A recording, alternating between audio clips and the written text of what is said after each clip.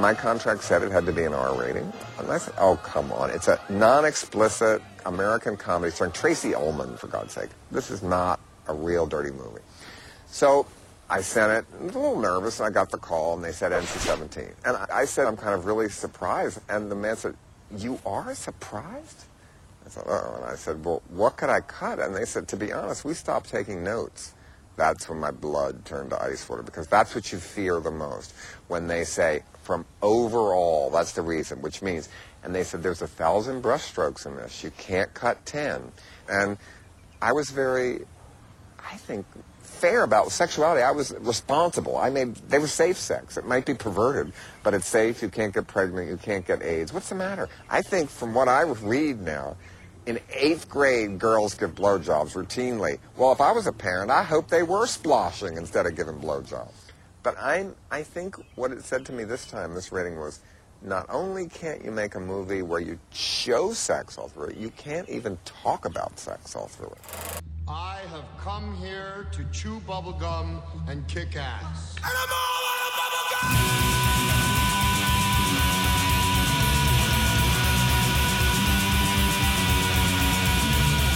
Astral Radio Z is a horror, cult, exploitation film podcast by filmmakers, critics, musicians, journalists, and fans for the film obsessed. Here is your host, Derek Terry.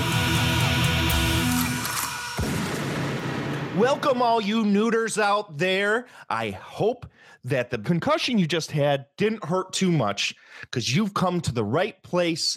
We're here on our final John Waters episode to talk about the one, the only, A Dirty Shame. So let's get ready and let's go sexin'. My gal is red hot. Your gal ain't doodless. Yeah. My gal is red hot. Your gal ain't doodless. Well, she ain't got no money, but man, she's really got a lot. Well, I got a gal, 6 feet 4, sleeping in the kitchen with her feet out the door. But my gal is red hot. Your gal ain't doodless. Yeah. My gal is red hot. Your gal ain't doodless. Well, she ain't got no money, but man, she's really got a lot.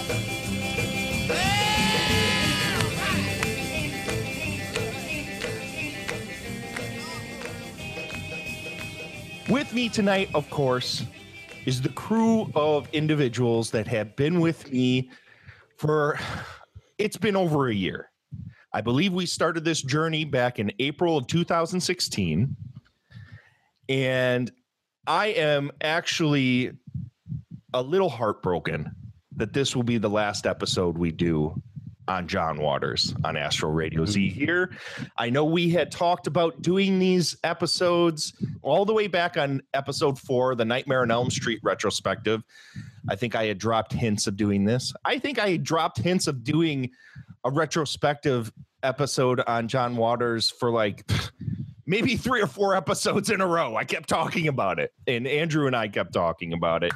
This has been single-handedly the best set of episodes that I think we've done on this show. This has been the most fun that I've had doing any of the episodes, because traditionally on Astral Radio Z, we like to talk about a lot of really shitty movies.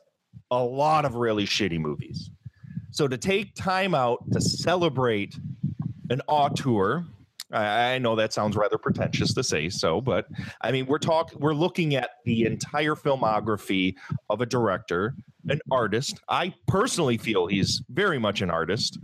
It makes me very sad that this has to come to an end, because I personally hate the fact that there are no more John Waters movies after this one tonight. So thank you, everybody that have sat with us for over a year, listening to these John Waters episodes and reaching out to me.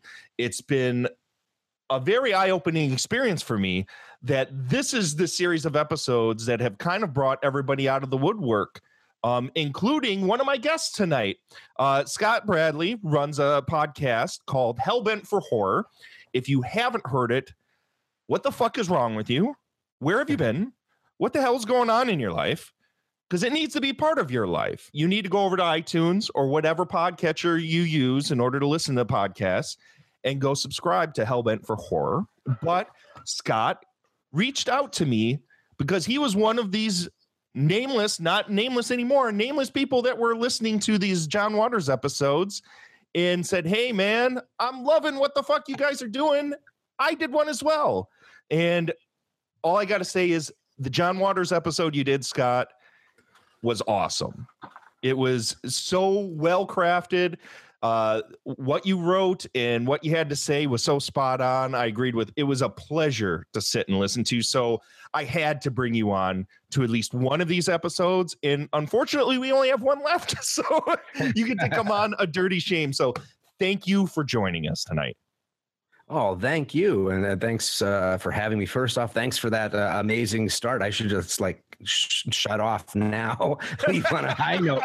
But I'm glad that you enjoyed the episode, and I've really enjoyed going into your backlog and going through all of these different films, because I too feel that he's an auteur. I mean, he created a genre unto himself, right? So that's pretty good to be able to do. But they've been a ton of fun. The only thing that's bad about going to the backlog is that there's not a dial-in phone that you can call up and say, I don't think I agree with that. And, because there were many times that the conversation was so good and moving forward very briskly that you really get caught up in it, and you start finding yourself talking to yourself going, well, I don't know if I agree with that. Oh, yes, absolutely.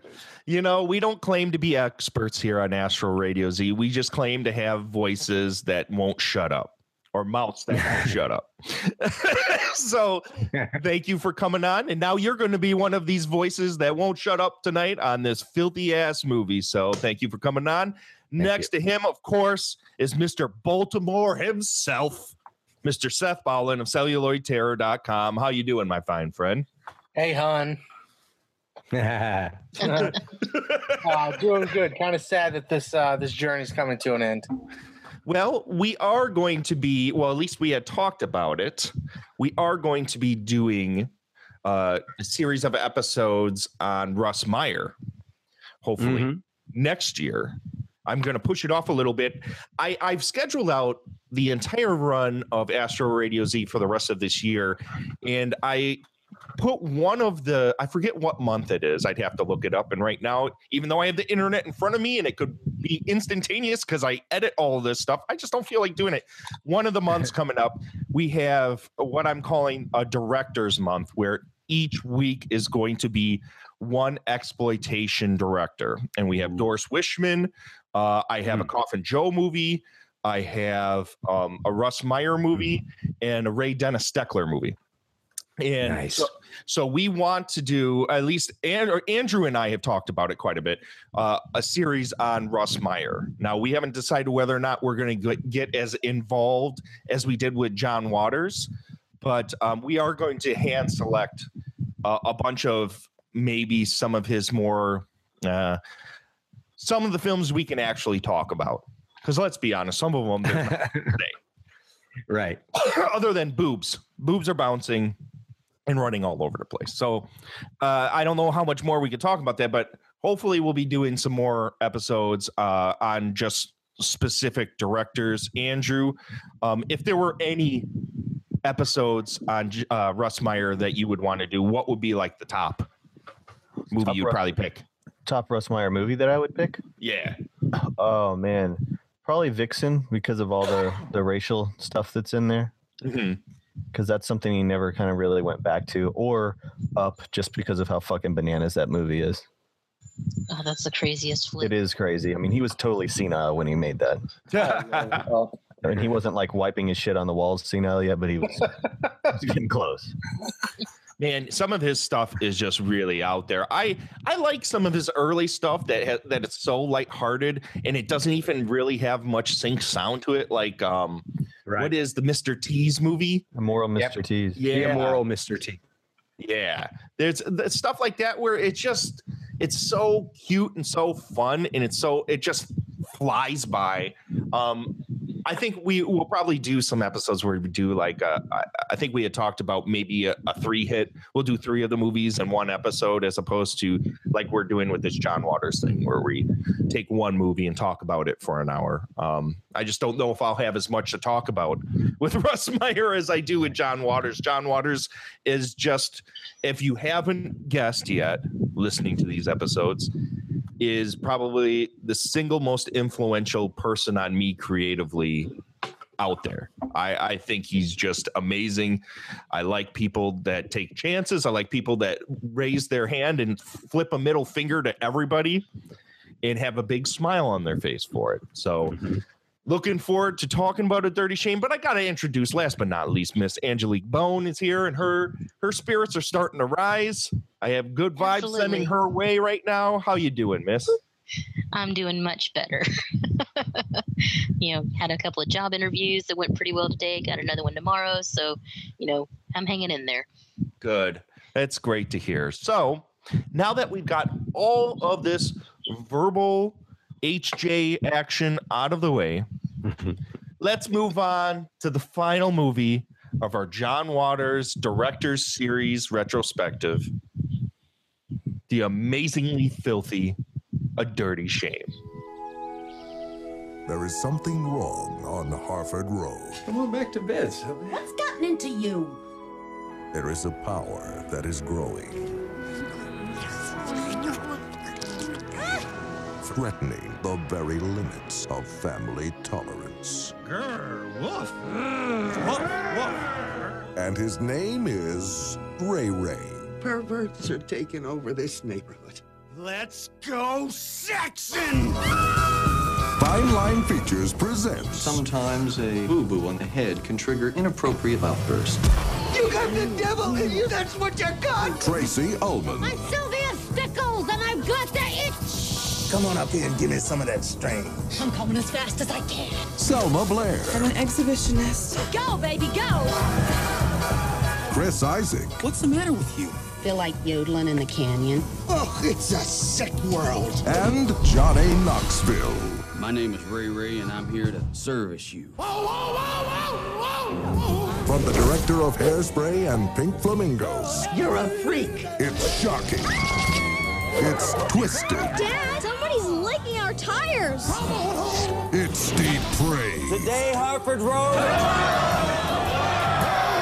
It's A dirty shame. You put your right hip in, you put your right hip out, you put your right hip in and you shake it all about.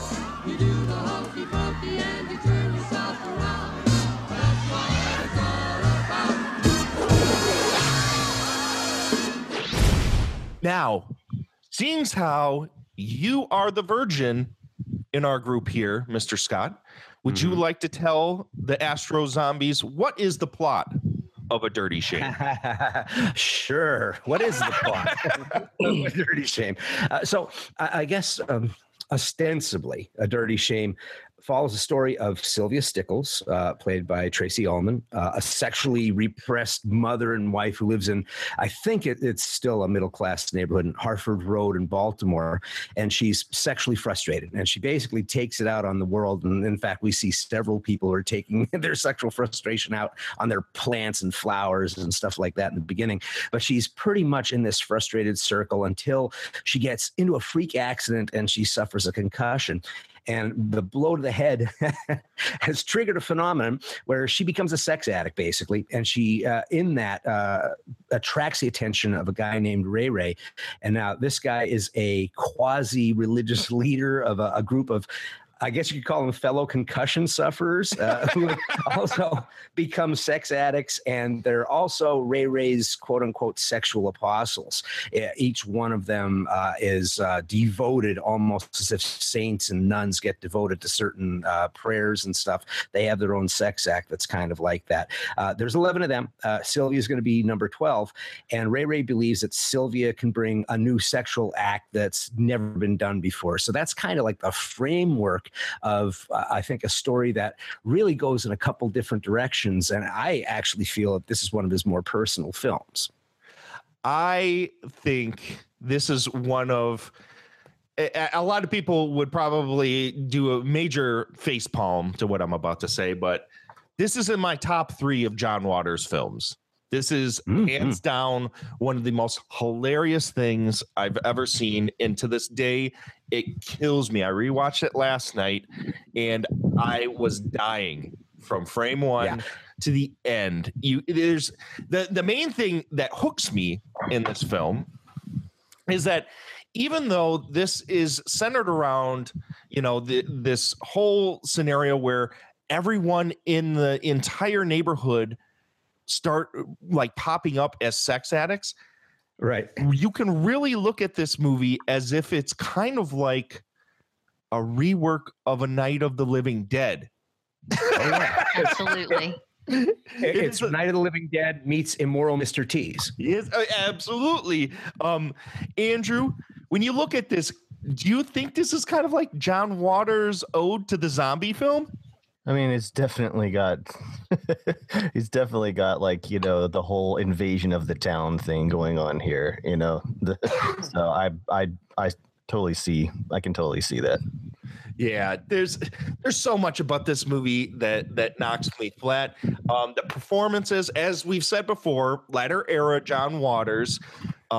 There's it's kind of 2 camps. It's kind of fluffy and doesn't hit as hard as it used to, and he still is bringing in this amazing talent and all of these crazy people to try and like mix it up and be a punk rock middle finger to everyone's face while still trying to make like this wholesome family film. Even though this is a NC-17 film, there's so much being pulled at all sides on this movie. It feels at once like it could be something you could put next to Serial Mom. And then it's probably the most raunchy film he's done since Desperate Living. There's just so much going on in this movie. Tracy Ullman, who is the star of this movie. She plays, as you had said before, Sylvia Stickles, this suburban mom who hates sex, doesn't want to be involved in it, and then all of a sudden becomes a cunnilingus bottom, which basically means a fire crotch, someone who likes to get eaten out all the time. Once she gets a concussion in the head, her daughter, played by Selma Blair, plays the character Ursula Utters, who has the biggest breasts you'll see this side of Double Agent 73. Mink Stoll in perhaps the funniest role she's had since Desperate Living. Oh, yeah. It was such an amazing return to form for her as one of the prudes or the neuters in town, which are the normal people. Marge the neuter, yeah.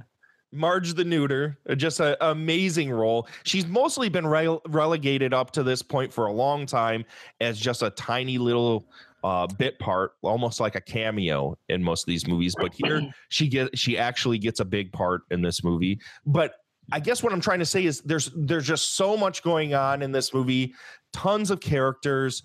All of them are ridiculously bonkers. Some of the best dialogue John Waters has put together in some time.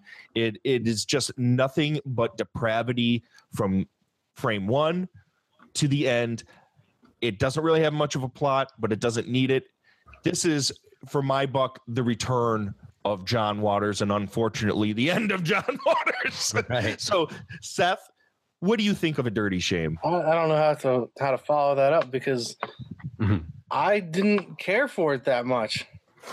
Oh no! Yeah, I mean, this was the first time I saw it. Like the last couple movies, this was the first viewing, and the other ones I immediately wanted to go back and rewatch with commentary and revisit them. And this one I watched last night, and I was okay with not going back to watch it.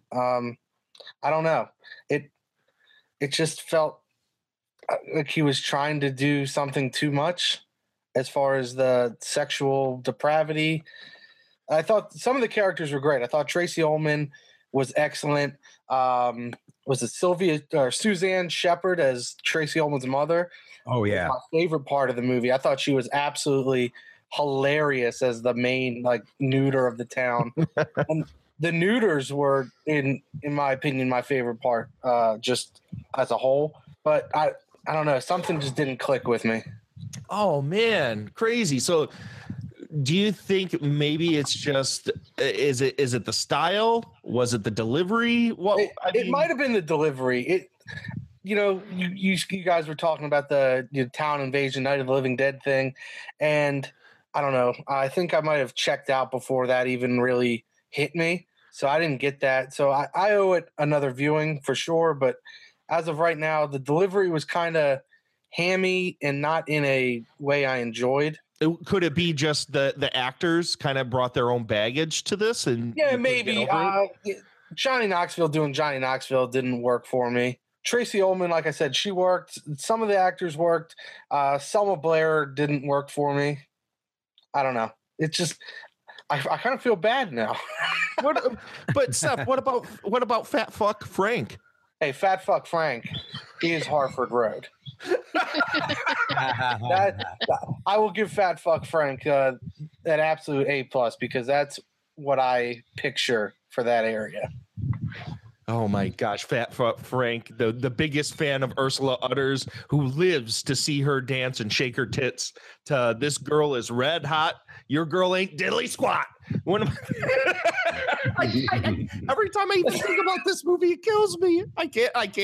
Oh man, that's too bad, Seth. That really brings a tear to my eye. Miss Angelique Bone, we have talked in the past, and you've made allusions to this being your favorite John Waters movie. So why would you say this is your favorite?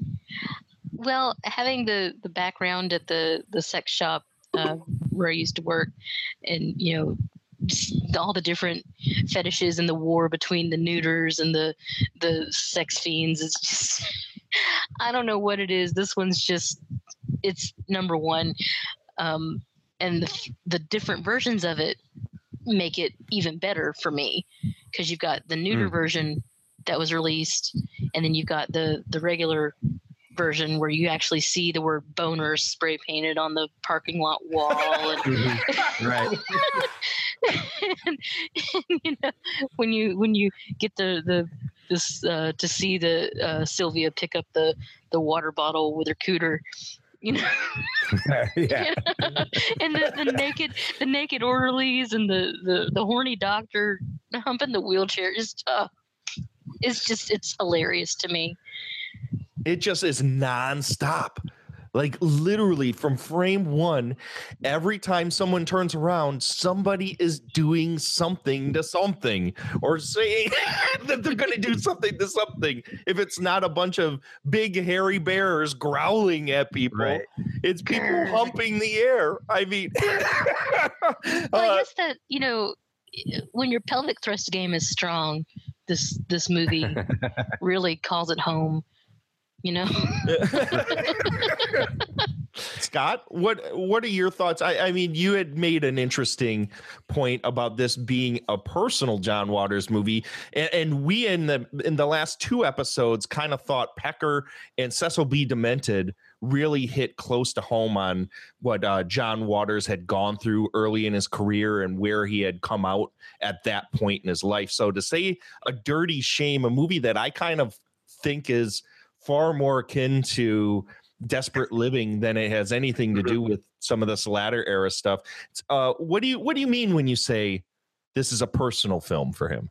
First off, I'll say that it's very appropriate to talk about Desperate Living with this. I guarantee you that if you were to take the dialogue of both of these movies and put them on paper and just give them to people, they'd have a hard time figuring out which movie unless they were big dedicated fans, because this is some of the best stuff that he's written about moral outrage that he's done in a long time inside of A Dirty Shame. But when I'm talking about personal, a lot of times when we say personal, the first thing we think of is the portrait of the young filmmaker or something like that. But I know that you guys talked about Pecker being personal, and I agree that it's kind of it would be a good handshake with this movie on kind of what I'm talking about, because for me, Pecker isn't about him being a movie maker as much as it's about him talking about how people, the hipsters kind of commodified what he did. And so I look at the whole meaning of Pecker, the real theme behind that and how it's personal is when he says at the end, and here's to the death of irony, because you have this whole movie that's really about how, oh, now that the outrage is 20 years old and he's made Hairspray, I understand him now. And all of a sudden, critics are talking about his movies that would never give him the light of day.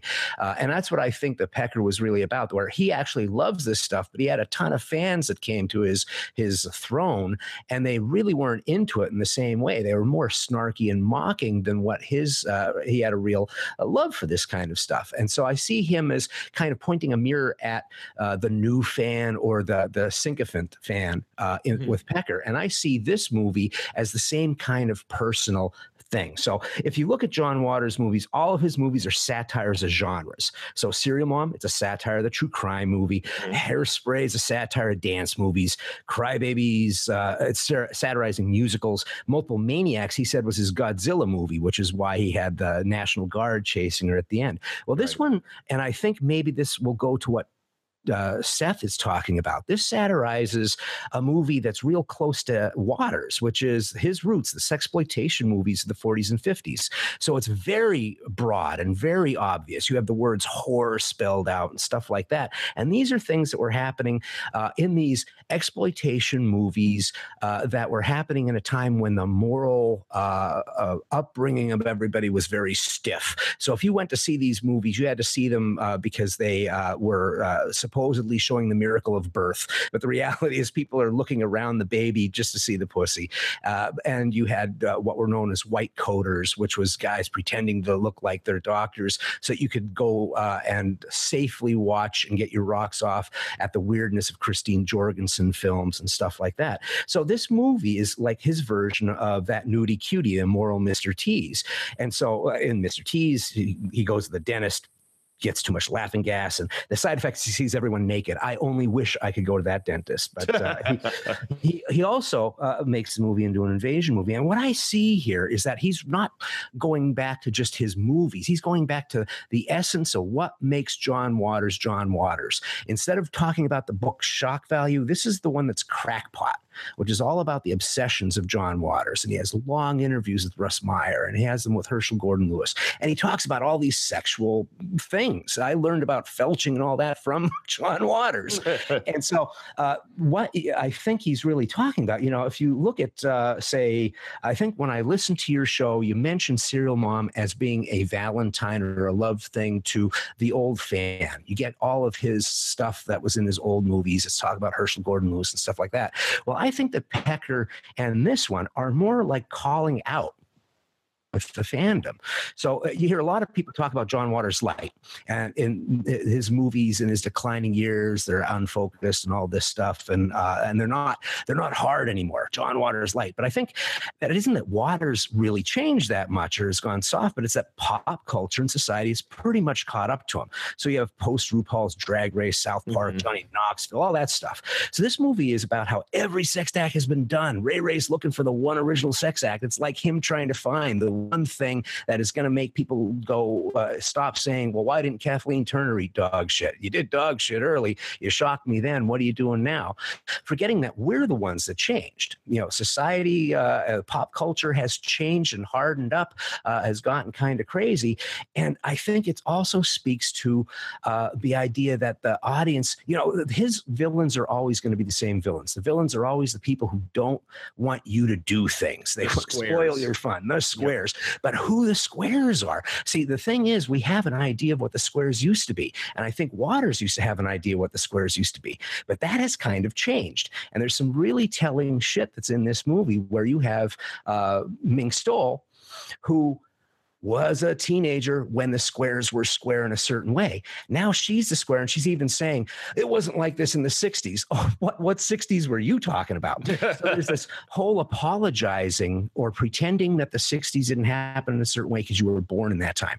The people who were supposed to be sexually free have become sexually repressed. And they even do things like sitting there at one point, oh my God, Big Ethel is handing out flyers, and she goes, welcome to Harvard Row road where life is cheap. So that's like the snuff poster, right? Welcome to Central America where life is cheap. In other words, we are so oppressed. Well, there's no oppression happening here. They're just annoyed. But annoyance is the new oppression. And so these people are like the people who used to think that they were open-minded are now the closed-minded people. And even in being given an NC-17 on this, the reason he got an NC-17 versus what he used to get bad ratings or X ratings and stuff for has changed. Yep. And so who the bad guys are, I'm not saying that it's changed political parties, but it has changed the people who used to be progressive are no longer progressive. You know, tolerance has gone too far. And I think he's talking about that kind of thing in this movie. And when we get time, because I don't want to monopolize stuff, but I'll tell you that I watched A Dirty Shame on Amazon and I got the NC-17 version. However, I put on the closed captioning. And it is sterilized, and it is hysterically sterilized. And I think the reason for that is because originally when they posted it onto Amazon, it was in fact the neuter version. Was it? Because this is astonishingly hilarious. If you take a look at the difference that they have, I mean, obviously Fat Fuck Frank is going to be Fat Freak Frank and things like that. But it's interesting to me because back in the day when Mary Avara was after him all the time, they were looking for things. What is that person doing? It was the action. And now it's the words. And so what I saw in this movie is that there's two bear dicks in the movie. So obviously he's going to get an NC-17 just for that. But the way that they neutered it up, if that's the reason for it, every something like my dick is made of gold is I have a pocket full of gold is what they put on there. And I'm like going, holy shit, you know, it's not what you do anymore, it's what you say. And I think that it's interesting that I think he's kind of saying with this movie that, hey, you know, you guys are so progressive allegedly, but if I put all this stuff right in front of you, you get bored, you think it's old hat, or you get offended. And it's like, it's the one last place that he could be naughty. And I loved it for that. So I felt that it was kind of personal in talking about how, you know, hey, I've done all of this stuff. And yeah, an angry young man of 20, if I'm 20 years old and I'm angry, that's sexy. If I'm 60 years old and I'm angry, I'm an asshole. So I'm not nearly as angry as I used to be. You want me to be angry, but you know, there's no more sex acts. You guys have kind of caught up on me. Well, which is kind of funny that you say that. I think the early John Waters, it mixed kind of the sexiness with a hint of violence and threat. And what is the new sex act that they come up with? Headbutting each other. I know. So it is kind of like we're going backwards in time and making callbacks. I think for the most part, this movie to me was even though if you wanted to get in, because I think you came up with some really brilliant points about what's going on in this movie. If you want to really sub-analyze this to how it relates to John Waters, his filmography, where he came from, where he was at the end of his career, and it kind of encapsulates his entire kind of filmography in general from beginning to end. To me, if you want to break past that stuff and you want to just look at the story itself and look at the culture of how puritanical our society is about sex in general, every character in this movie, regardless of the fact if they had gotten a concussion or they'd done anything, they all had some sexual perversion in them. So if we were going to go look at early era John Waters, like you had said, and we were going to sit and look at what was nasty and what was dirty and what was subversive and what was his wheelhouse in that early era, was the outsider, were the people that didn't sit and hide what they were.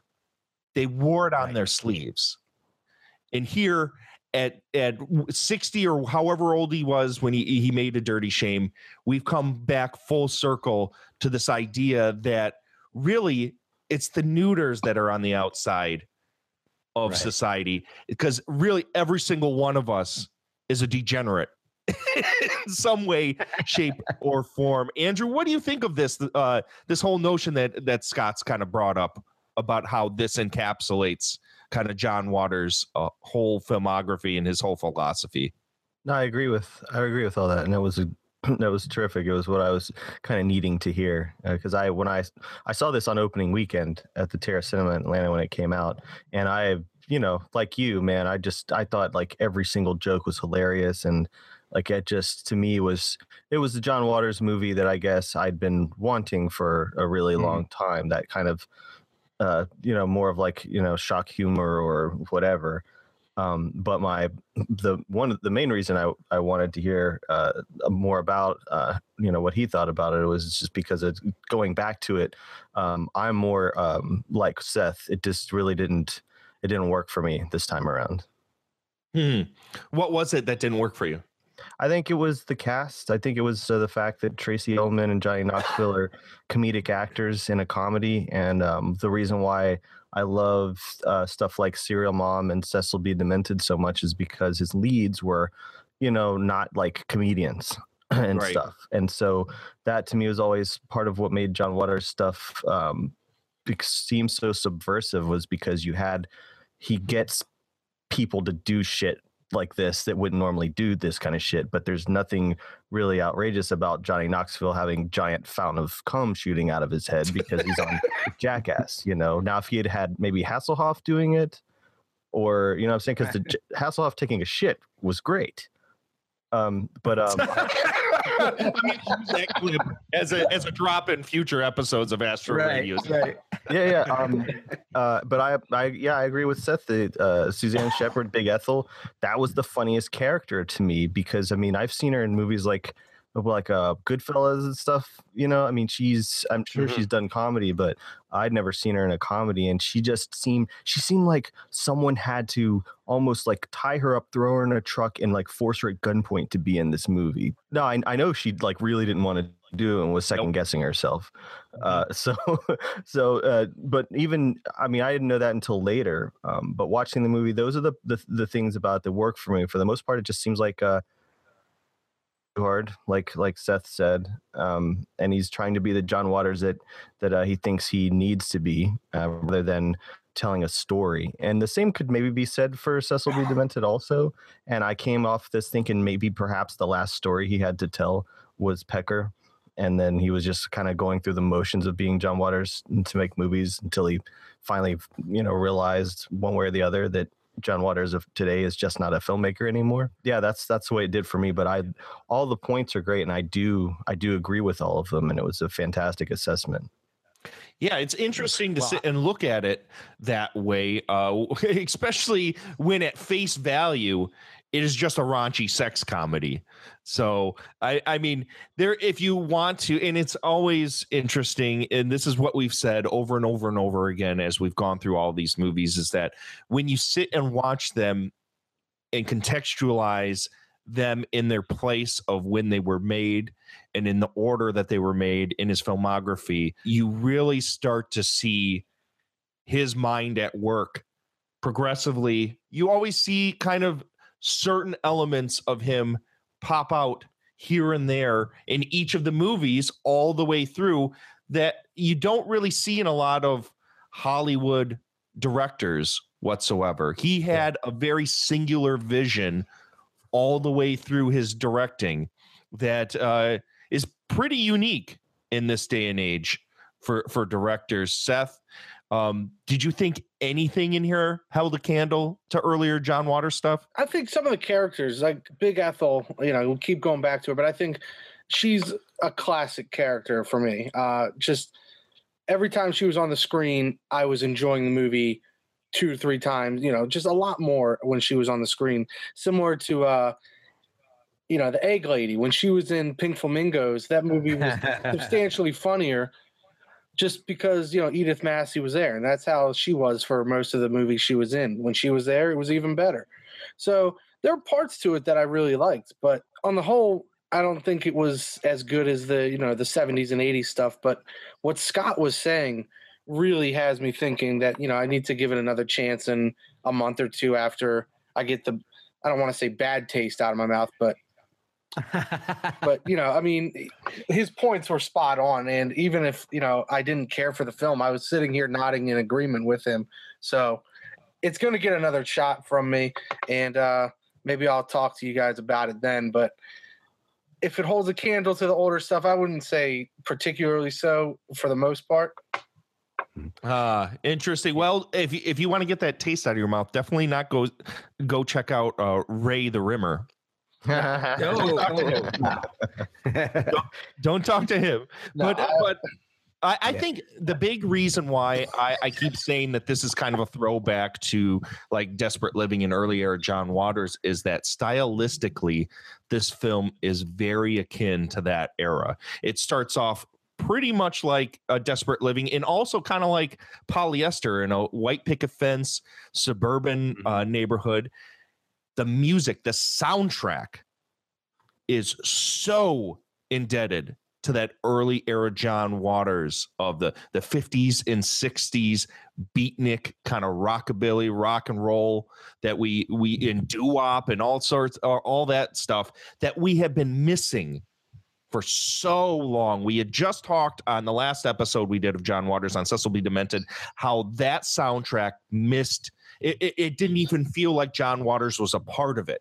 Because we grew up and we've grown through these episodes to see that the soundtrack and the music is almost as much of a character as anyone on screen. And to have that missing is why I think a lot of us kind of felt a disconnect with that last movie. And this movie felt like I was rolling home. We have such an amazing soundtrack of old school music. Andrew, you got to admit, this had some really great stuff in it for music. Well, I mean, yeah, I mean, it's no, there was nothing out of place about it, like, you know, in terms of a production, and it looked like they had a blast making it. I bet if I was sitting there at the table read of Dirty Shame, I would have just been on the floor. You know what I mean? Like, right. It looked like it was a blast to do the whole thing, and but just like with the humor. How he seems to like take every joke and kind of he beats too much stuff on the head. It's like it's not enough to say we're bears. They also have to say grr and all this other stuff. I'm like, all right, homie, I get it.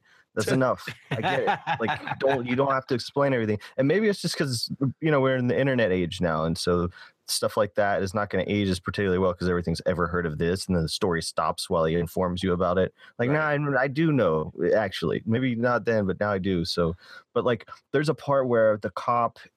That's in the diaper is sitting in his car and he's got the diaper on, and then the song is about a baby or something. I'm going like, I know. Okay, I know. You did find a song very appropriate for this moment. So it's fine. I appreciate that about it. It was just like but still it was too, I'm saying too on the nose, too much like that. Scott, what do you think style-wise of this film akin to some of his earlier work? Okay, great. First off, I want to agree with both Andrew and Seth on this. When I first saw it, and I saw it opening weekend, I was one of the $10 that went to the $24,000 who got the first day. That's how bad this movie tanked. But yeah, it was really bad. Really bad. If you look at the numbers, it's shocking. Yeah, it's like people went out of their way to not see this thing. I didn't really, when I first saw it in the theaters, I thought it was fine, but I felt it was very slight. I liked it a lot when I saw it. I laughed all the way through. But when I was done the next day, I was kind of like, So I really haven't seen A Dirty Shame in years. And watching it again is when I really started getting a feel for it. It may be that to me, it feels like its time has kind of come because of just how on the nose social worries and politics seem to be as of right now. So it seems like it somehow feels like these are the people that are out there as of right now. And maybe back then it didn't quite feel that way. But I will say that it is very much on the nose, but that's been Waters forever. Back before he could have sync sound. He was using songs with the exact, wording of what people would say. That was the lyrics were pushing that along. Well, Mondo Trasho, that was the entire story of that movie was the soundtrack. Yeah. Oh, Mary. That's the only thing that was recorded. And I thought I was going to go insane if he said it one more time. Oh, Mary. Oh, Mary. But I will say that this, the look of this, it's funny that I heard people talking about the sex acts. They kind of went too far and stuff, because I think that's kind of where he wanted to go. I think it made it, it's kind of like we go, well, that's funny, but oh man, don't tell me that you shaved your balls. You know, I don't need the guy to tell me that he shaved his balls, but that's pure waters. And I think that it actually looks better than a lot of the Waters films do. I think that there were a couple shots in there that I said, oh my God, he learned how to do a crane shot. When did that happen? But I will say that it is also, in a way, I feel for these two guys that said, hey, they didn't, it kind of was too much on the nose, or it kind of put them off, because the jokes are there. But something about how unpolished the movies used to be helped as well. Mm-hmm. And so it also helped that the actors weren't these well-known actors. They kind of embodied these roles that they were in. The style was, you know, they screamed all of their dialogue, where the acting in these latter era John Waters movies were much more nuanced. Mm-hmm. I think that he enjoys, like how we like Big Ethel. I think he likes Big Ethel too. I think his favorite part of this movie is coming up with dialogue between Marge the Neuter and Big Ethel. They have the best lines, and I think the movie does hop to life because you've got tension. You know, and it is rough, like watching the movie. In the beginning, you're seeing it through Sylvia's point of view, right? So she's pissed off at the world. She's frigid. Of course, the bears are going to growl. Of course, the guy down the street's going to be walking with his ass hanging out while taking out the trash. She's seeing everything wrong, and it's like an invasion. It is coming in. And then when she becomes permissive, it's a little weird, like blowing her nose and throwing it at the human. May I please be your vacuum cleaner? I mean, that was harsh. Hey, Daddy, there's a guy licking the tire. Right. These things are making me like, oh, that guy was the most disturbing to me. And I'm going, holy shit, I watched Divine chew a dog turd, and I saw it on his teeth, and my eyes teared up. This makes me want to turn it off. What has happened to me? For me, it's the adult baby. I can't even get behind I that. love when the adult baby is actually holding a kid. That was awesome. Yeah, that was cute. Yeah. He's just like, here. Don't you think that's funny though? Because we want to be, we're not the squares, right? We're not squares. And yet John Waters is saying, well, I know exactly how I could keep you guys on my side. I could just talk about the lesbians and the gay guys, and I can have the guy fondling meat, and that's kind of funny. But let me get under your wheelhouse a little bit. And we start seeing things that I don't want to know about, like Roman showers. I laughed out loud. But I mean, at the same point, do I really want to know about that? So how open are we? How permissive are we? Are we really going to support, like Sylvia Stickles is going, oh, I'll come back and powder your ass later, but really I have to come up with a new sex act. So at this moment, I can't do it. I'm not that permissive. I don't know, man. I think this movie, it was so far ahead of its time, because we have come to a point now in our society where every single gender, every single sexuality, every single sex act has to be labeled, has to be spoken of in a very specific way, and it all has to be respected. And I think that's being spoken of here. Yes, very same much here. So. Yes, that was the big takeaway I had from A Dirty Shame, was it was trying to normalize sexuality and the perverseness of the varying degrees of how every single person has their own kinks. Most people have one idea of sex, but there is an infinite amount of variance on that one thing, that by the end of the movie, what else could there be? What else really could there be? And obviously we find out it's headbutting each other and giving each other concussions is the new sex act. But that was the big takeaway for me, was that when you look at it through the guise of where we are now as a society, as a politically correct and sexually open society, that this was speaking about where we were going well before we got there. Mm-hmm. well before we got there. Yeah, and that's the thing is that we get the jokes so well with Big Ethel. I mean, well, it's not safe out there. People are shaving their crotches as we speak. There's pubic hair in the air everywhere. I mean, I'm dying listening to that. But the guy says, I just shaved my balls. I'm like, dude, TMI, go over there. Yeah, take your rattle and run along. Oh my God. Said differently. I'm going to go call the Postmaster General if he's not whacking off. Right. Just endless. So let's go ahead and move on from the heady talk. And let's talk about, we always talk about on these episodes, our favorite characters in each of these movies. And this movie has just a fucking plethora of them. I'm going to go straight to Angelique. Who was your favorite character? Dora, the chronic masturbator. I have a Swedish headache. All this yelling's giving me a Swedish headache. You ever jerk off when your hand's asleep? Feels like someone else is doing it.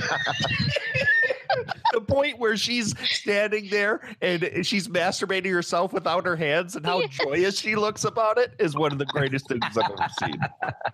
When she's choking herself out with the phone cord in the phone booth.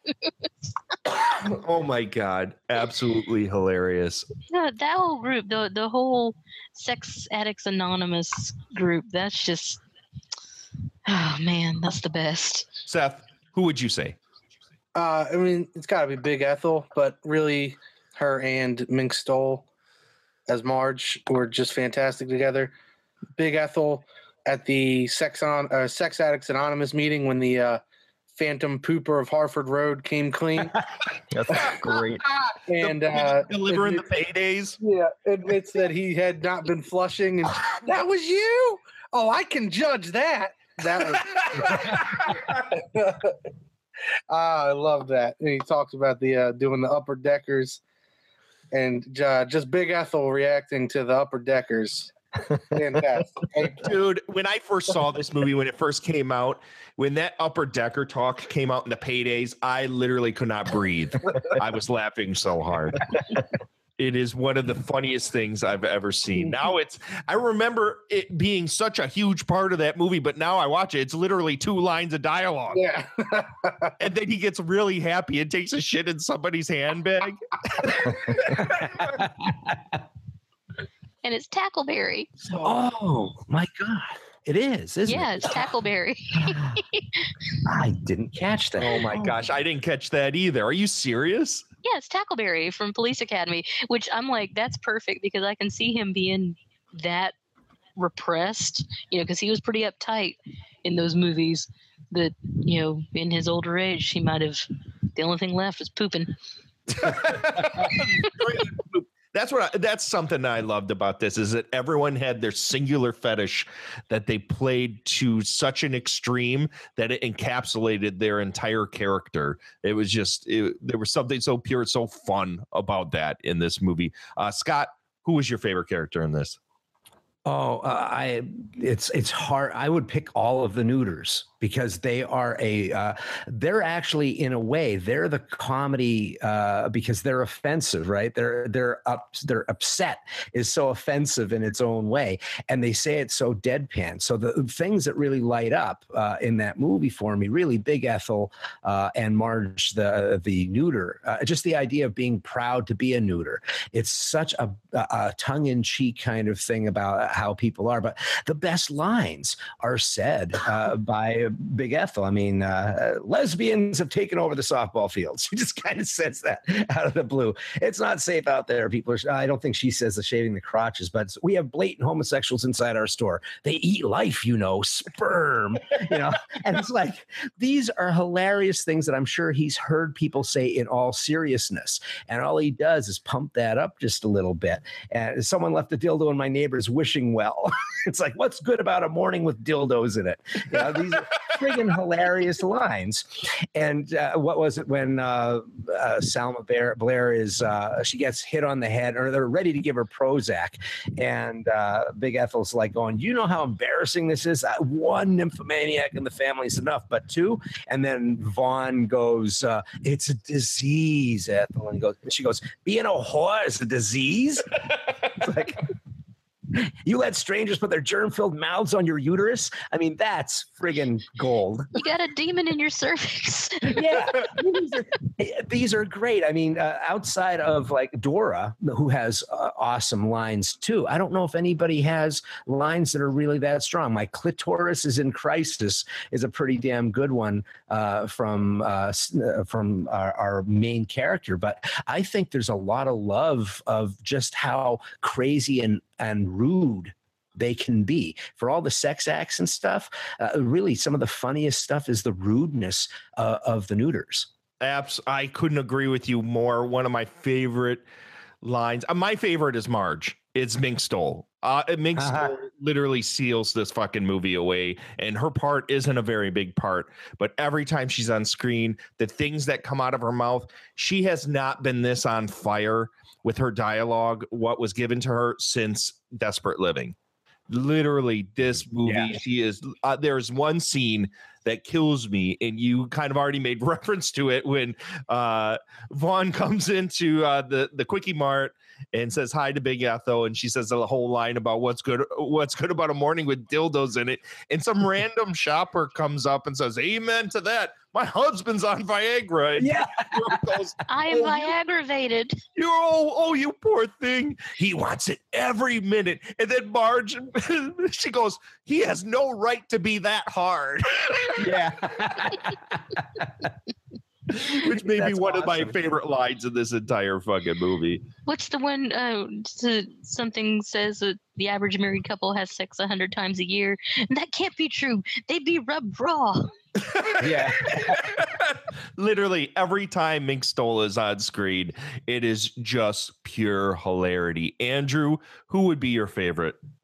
Well, Caprice, without a doubt. Ursula Edders, she's my favorite. Oh wow. Yeah, Selma Blair. I think I'm the most comfortable with this movie as the idea of it being a satire on sexploitation, or his kind of take on sexploitation movies. And the Caprice character, obviously, we already mentioned it, reminds us of Chesty Morgan. Chesty Morgan, yeah, big time. And to me, that's just great because, of course, those are my favorite kinds of movies. And so, just how freakish they made her, how well those effects work. Just what Selma Blair did as an actor doing that. Again, she's not like some comedian or whatever. Johnny Knoxville would have put those on, but like seeing Selma Blair put them on, it was just to me one of the great casting that happened in the later era of John Waters. Seeing her do that, I was just like, man, that's talk about going for it.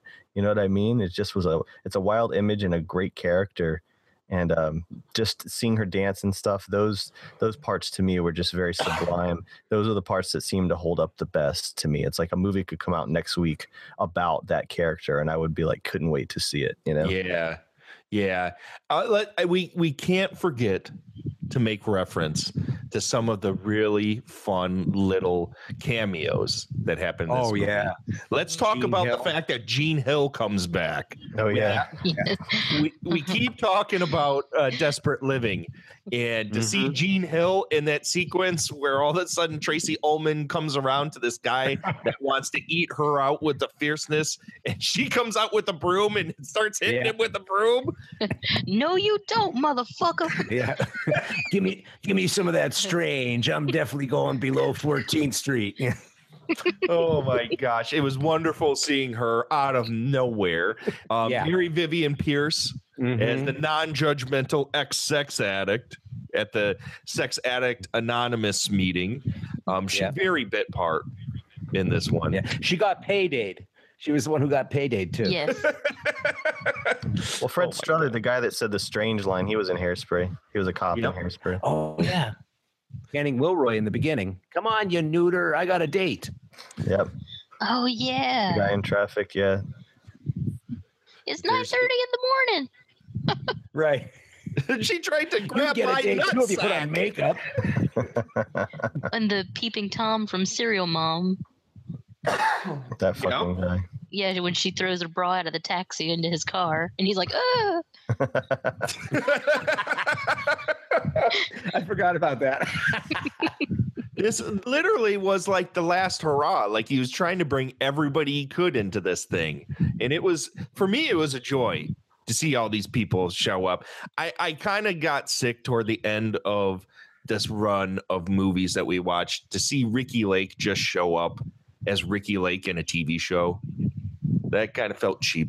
He's too famous to be able to come back, you know. I mean, from what I read, they really were rushed into making this movie. You know what I'm saying? Like, they just did not have time. It was like a super fast production and a lot of like nights and stuff. And so it just was a scheduling thing. It sounds like they just had this is a very quick down dirty and kind of shoot. Right. I'm surprised that this got made. I got to be honest. At the time that this was made, this kind of thing wasn't in vogue. We weren't to the point where we were having raunchy sex comedies everywhere. Once, like what were those Zach Galifianakis movies? The Hangovers, the Hangover movies, and all that. And like this was after American Pie, wasn't it? All that stuff where it was secondhand, where guys' dicks hanging out and people doing crazy shit and nasty, raunchy sex comedies were the thing again. This was way before it. So I'm shocked that something this out there got made. Well, Orgasmo didn't do well either, and it was an NC-17, very raunchy. Right. But they also did an R-rated cut of that one. But I don't believe that even got a theatrical release. I think that went straight to video. I saw Orgasmo in a theater, but it was just like with Dirty Shame. It was like 2 theaters were playing it. You know, you have to drive like 45 minutes. Yeah, it was nowhere around me, man. There's definitely neither of these movies came anywhere near me here in the wilds of Wisconsin. Well, only an art house would play an NC-17 because the chains don't, because they can't advertise it. And so and the art house crowd doesn't want to see stuff like that. I don't mind seeing wieners. So it didn't bother me. I'm not going to use that drop. I fully support male nudity. Oh my God! Well, let's talk about the fact that this was given an NC-17 rating, and we've made reference to the neuter version of this movie. I watched an interview with John Waters where he made reference to the fact that the neuter version was the worst movie he could possibly ever make. Like, he intentionally made it as horrible as he possibly could. Because once he handed this off to the MPAA in order to rate, they literally told him there would be nothing more than like 10 minutes of film left after they cut out everything that would offend what they thought would wrangle it into an R rating. So he took that as a challenge and decided, you know what? I'm going to make the worst movie I possibly can with the R-rated cut of this movie. For NC-17 movie, it's pretty tame. It's not NC-17 because of any nudity whatsoever. Kind of like you don't think? Because I thought it got it because of the one dick that's in it. It possibly could be, but it's a 2-dick movie. Yep, 2 dicks. But that's not the reason it got NC-17, supposedly. It's because of the pervasive tone. Yeah, that's an interesting point, right? Because I've heard Waters talk about that, and when I was rewatching it, because I didn't remember the 2 dicks either until I saw them. This is an interesting conversation, but when I saw those, I went, "Oh shit!" Well, that's they don't have to enforce it, but that's their out every time. They can just say the 2 dicks. But when he talked about the censorship, he talked about this as corporate censorship versus the censorship that he had against Mary Avaya, who was basically looking to see the naughty stuff. These guys gave him notes that he couldn't do anything about. These are smart people, is what he would say. And he said they would just say the general tone, the overall tone of what's going on. We really couldn't give you any real notes on exactly what to cut. So they ask you to cut your own throat, which is, how that works. But it is the idea of censoring by way of economy. In other words, you're not going to be able to be in the chain stores or not the chain cinemas. You're not going to have advertising anywhere, and you're not going to have critics.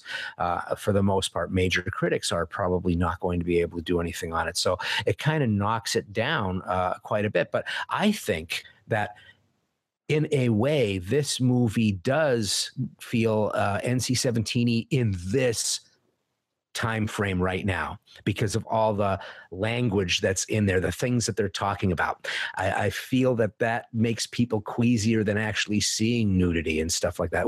It's the abhorrent behavior that I find hilarious, but can make people really upset. It's like, man, talk about sex, things get a little bit weird. Talk about bizarre sex, people start coughing and leaving the room. And I think that might be one of the reasons that he ended up getting that. And the reason I say that is because I actually took notes. And when we're ending, I'll probably just say a bunch of them, but they're my favorite lines of how they changed it. On the closed captioning. And I didn't get the neuter version, but it may be that the closed captioning is from the neuter version, but it ran, 89 minutes. So that's the unrated thing. But watching what is being seen as the closed captioning versus what was said is another movie itself. I would almost recommend it to people to watch that, almost like, what was that old thing, putting Dark Side of the Moon and Wizard of Oz on at the same time. It's kind of like that. But yeah, I think it did have it wasn't graphic sex, but it was so much end-to-end talk about sex that I can't see how he thought he wasn't going to get an NC-17 in a way by putting in those two dicks as well. Two dicks. We're going to keep coming back to talking about them two dicks. Yeah. Well, that and all she wanted to do was get off. There was no love interest. There was no, it didn't have to be your husband. It didn't have to be, it could be whomever. She just wanted to get off. And, that's a big deal to the MPAA anyway. Well, it's a big deal to puritanical thought of how sexuality should be, monogamous sexuality. And in this day and age, that's not a shocking thing.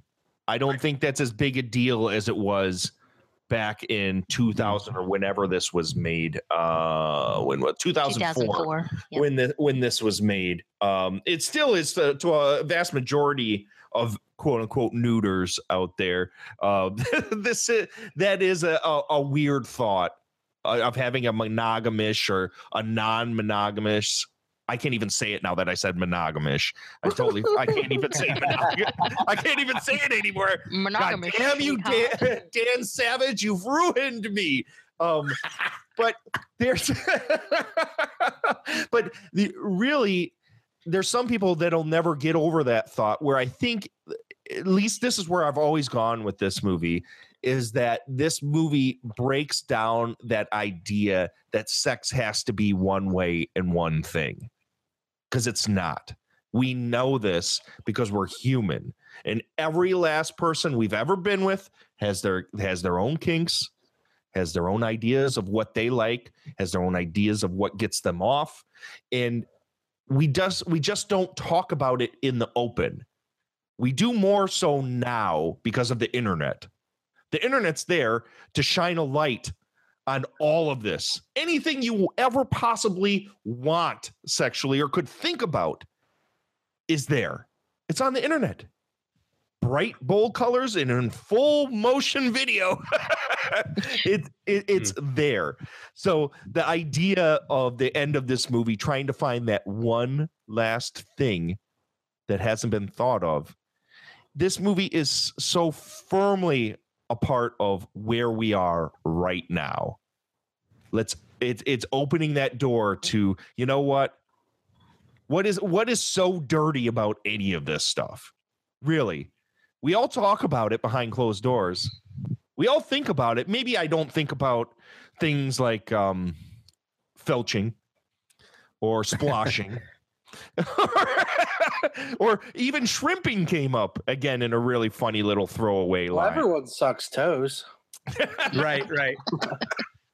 Yeah, but I think that is the big thing, and this is a thing that I've been saying throughout this entire course of episodes, is that John Waters wants to normalize what most people feel is on the fringe. And sex is something we all do, but because of our puritanical ways of religious thought and repression, for some reason, we feel we can't. Why? That's what makes it so funny to me. It's like this. What is so wrong about any of this shit? I've never gotten it, and that's why I enjoy this movie so much. It's like, open the door. Oh, let's just be who we really are, as opposed to having to sit and hide and think that we're so dirty for having these thoughts and having these feelings. So Dirty Shame to me is literally the best way John Waters could have. And I feel so bad that you guys walked away. A couple of you guys walked away not liking this one, because to this day, this still holds up for me. It still has that real punk rock edge to it. And it still has that open-mindedness and that whole flip the finger to the outside, to the normatives, which is the outsiders in John Waters' world. The normal people in John Waters' world are the people that are Roy the Rimmer and Mr. Upper Decker and things like that. And the squares are always the people that he wants to say fuck you to. So I think it's a great way to come back and say goodbye to John Waters is a dirty shame. So let's go ahead and let's round this episode out and let's give our final thoughts on everything. And whether or not we walked away, I think we've kind of given shown our cards as to what we think of this movie, but let's go ahead and let's give our final thoughts on A Dirty Shame. Angelique, you go. Love it. Just hands down, it's funny. It's got its very sweet moments. That scene where Caprice is watching the red shoes. Yes. That was just really, like, oh, okay, well, she's a dancer and she likes this sweet little calm little moment. And then my girl is red hot, Your girl ain't diddly squat. No, it's a good movie. And, it's about just being true to yourself. And fucking. Well, I mean, that goes without saying. Lots of fucking. Lots of fucking. Quakes. And bear quakes. Bear soup. Awesome. Safe, sane, and consensual. Although that line did kind of get crossed with the home invasion thing. Oh, yeah. But, that's been an ongoing thing in the John Waters early flicks. So, not that big of a deal. But the sex fiend parade, I'd have been in there. Mr. Seth Paulin, final thoughts. You guys have given me a lot of different ideas to think about with the context of the movie and everything in it. So while I didn't enjoy it, it's definitely going to be something I think about the next time I go back to give it another chance. And I appreciate that. Awesome. Mr. Andrew Shearer. For the most part, doing this whole series has caused me to, when I'm revisiting stuff that weren't initially some of the ones that were my favorites, I came away liking most of those a lot more, except for Crybaby. So this was kind of a disappointment for me to kind of feel the way I did about this one. Although, of course, there are things about it that I think are hysterically funny, and for just a movie, not a John Waters movie, but just as a movie. It is really, really funny. But it did actually, the fact that I didn't enjoy it as much made me feel better about, and I don't want this to sound horrible, but about it being the kind of last one, because it really seems like John Waters was just going pedal to the metal, emptying his notebook of all the things he ever wanted to say and do, and just, cobbling it together into this kind of story of a film to be his like kind of last thing. And so, on the one hand, I was like, wow, should Pecker have been the last thing because of how kind of sweet it was and how polished it was and how kind of sentimental it was. Like, it doesn't seem like John Waters' style necessarily. I think it all boils down to the John Waters that you like the best. And what's great about a filmography like this and how varied it is that you can really find what it is you're looking for. You can find the John Waters that you're looking for. And so a lot of people who want that John Waters got it with this movie. And I think considering the way he began, this was a good ending. Yes, I agree with you totally. Scott, final thoughts. Yeah, so I was really happy that I was able to get to see this movie. When I first was told, oh, it's going to be a dirty shame, I'm like, all right, yeah, that'll be fine. Because I wasn't that big on it. when I first saw it. But going back to it, I was going, oh my gosh, I had a renewed interest in it. I found the things that were funny, twice as funny in some places. And I really kind of liked, it has this strange Marx Brothers anarchic end. And I didn't really get that the first time when I was watching it. I have to say, the first time I saw it, the headbutts disappointed the hell out of me. I was like, that's what he came up with? We've just seen a guy eating ashtray detritus and stuff, and he comes up with headbutting. And this time it was silly. Yeah, it was much funnier in this weird way. But I love when people are running around and all of a sudden they all come together and they form the word sex from above. It feels so like not only just breaking the fourth wall, but like really we're leaving now. We're taking the sets with us. This is it. This is the end of the movie. We're throwing all caution to the wind. So I was really happy to see it. It's not one of my top 3 Waters films, but it is up there. And I am really excited to have been able to be reinvigorated on something that I really wasn't that high on in the first place. And I do think it has enough of the old Waters, and it does have, I really like what somebody said about the tenderness of Selma Blair. I was thinking back on it and realizing that they had this really tender moment, her and her mother, and it's a funny laugh out loud thing, but Selma sells it completely. Love that in the movie. She was like almost in another movie. She was kind of sad or emotional, that is, about her mother coming out to her. And it was really, really neat that he went down that thing. And that's enough for me. I think that when you guys talk about that moment between Selma Blair and Tracy Ullman, I can't end this without talking about how amazing Tracy Ullman is in this movie. She starts this movie as this completely unattractive, frumpy, angry woman. And even though she becomes this trashy chick, it's like